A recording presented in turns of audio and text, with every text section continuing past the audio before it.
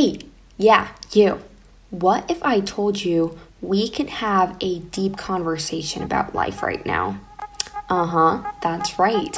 In this show, we ponder life and practice a growth mindset. I'm Ariana, your host, and this is Take a Second.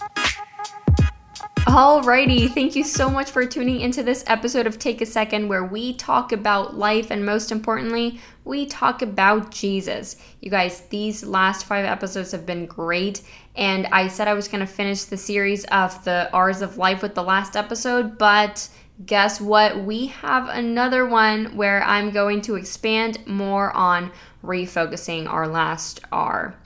Truth is, I released the last one and I just felt like God wasn't done speaking about this topic. And so today I just want to go a bit deeper into scripture and really see what is it that Jesus says about how we should live a life that is centered around Him. So without further ado, let's get started. There is a story that's been in my heart the last couple of weeks, and that's the one I will dive deep into.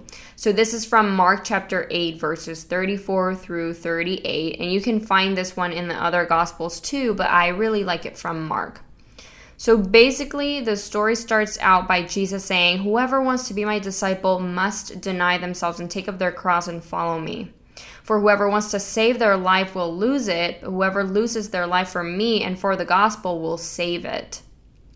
So this verse here is everything and pretty much gives the big picture of today's chat.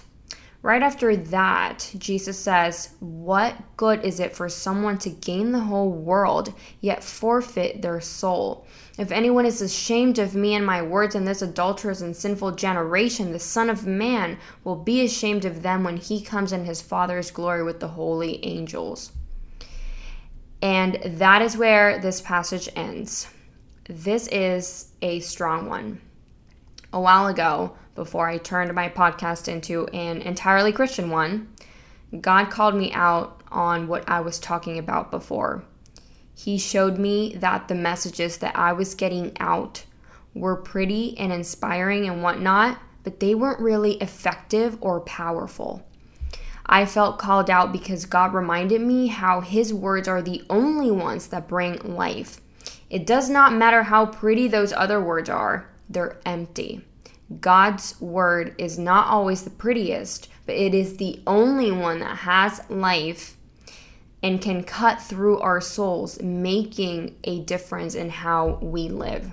This passage that I just read is a perfect example of that. Jesus is literally saying, you must deny yourself if you want to be my disciple. You must leave everything behind. And there are several examples where Jesus tells this to specific people. One that comes to mind is the passage where he talks about how hard it is for the rich to enter the kingdom of God. Another one, when he says that you can't even love your parents more than him. Jesus is very radical, literal, and specific when he talks about this.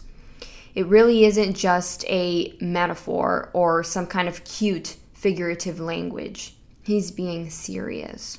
I really have such a strong feeling to talk about this because oftentimes the side of Jesus that we focus on is the loving one, the tender one, the gentle one, the kind one. And yes, He is all those things. But He also isn't joking or messing around when He calls us to give our life to Him. Now let's dissect this passage.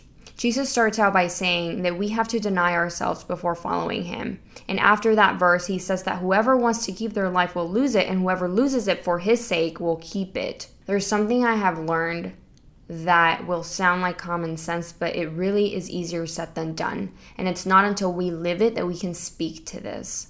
And that is, we cannot follow Jesus and follow the things of the world at the same time. We cannot serve Jesus and serve some other form of God here in the world at the same time. Jesus wants our 100% all the time, not just sometimes, not just like an on and off relationship. I say this because following Jesus is not all butterflies and cupcakes. Following Jesus has been the best decision I've ever made in my life, but that doesn't mean it has been easy. It is instead a more difficult path. And this is biblical. Wide is the gate that leads to destruction, but narrow is the one that leads to life. Matthew 7:13 and 14. And the whole point of this losing our life verse is we cannot follow Jesus and expect to have the same life. Not possible. We cannot follow Jesus and be a friend of the world. That is also biblical. Friendship with the world makes you an enemy of God, James 4:4. Sounds harsh, I know, but like I said earlier, God's words aren't always the prettiest, and we cannot pick and choose which verses to believe. This last episode was on refocusing our lives on Jesus. We all need to double check our focus every now and then. We all need to adjust it from time to time because it's easy to get distracted. We are humans and live in the world, and God understands that too. I am so on fire about this message, to be honest. Years ago, when I was only like 13 or 14, God planted this seed in me to give him my life. Revelation 3:16 says, "Because you are lukewarm, neither hot nor cold, I want to spit you out of my mouth." I remember what I felt when I read this verse. The thought of God spitting me out of his mouth is not very cute. God wasn't asking me for some of my time or some attention. He was asking me to live a life that revolved around him. This is not something I learned entirely back then. I am still learning this. When we choose to follow Jesus, we have to want him every day, every hour, every minute. We have to want every part of following him. We have to want every aspect of what it means to follow him. And we can't really want the entirety of what it means to be a disciple and want our same life in the world at the same time. This is why Jesus said, "You must deny yourself," because you simply cannot be a follower of Christ and live the same way you did before. To follow Jesus means to be like him, and Scripture tells us that this world does not know Jesus. And so therefore, we as followers have to be different than the world. To me, there is nothing normal about following Jesus. Following Jesus is like cross-cultural, man. It means that you are choosing to go against what everyone else does and thinks. I like to think that focusing our entire life on Jesus is like using him as kind of like a filter in a way. Whatever we do, whatever we say, whatever we think, we should make sure it glorifies him and reflects him and is aligned with what it means to be a disciple. You can't be friends with the world and follow Jesus. You can't serve something in the world and serve Jesus.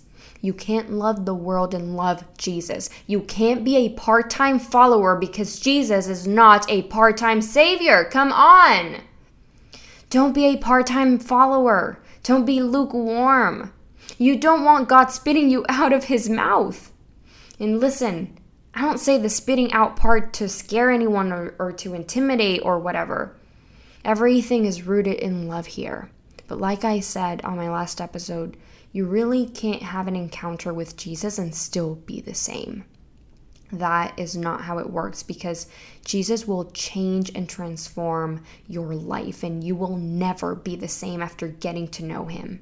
Paul literally said that to him, everything became garbage after knowing Jesus. That is how powerful it is to have a relationship with him. So in a nutshell, live your life for Jesus. No offense, dude, you're great, but less of you and more of him. That's what it comes down to. Moving toward a self that is full of Jesus and empty of you. You really don't need yourself. You have the Messiah that can live in you and guide your life. And once you get to know him, laying down your life for him and denying yourself won't even be a bad thing. Not saying it will be easy, because again, narrow is the gate that leads to life, and only if you find it, but it's worth it. And it's the best decision you can ever make. So, my friend, you're cool and all, but Jesus is way cooler and way better. So give your life to him, even though it might cost you things. But I'm telling you, this race we run as followers gets us a price that the world will never be able to have, and that is Jesus Christ. Jesus is our treasure. And with that, I'm going to peace out and stay tuned for more of Jesus, because that's what we all need. Okay, over and out. And until next time, this is Take a Second.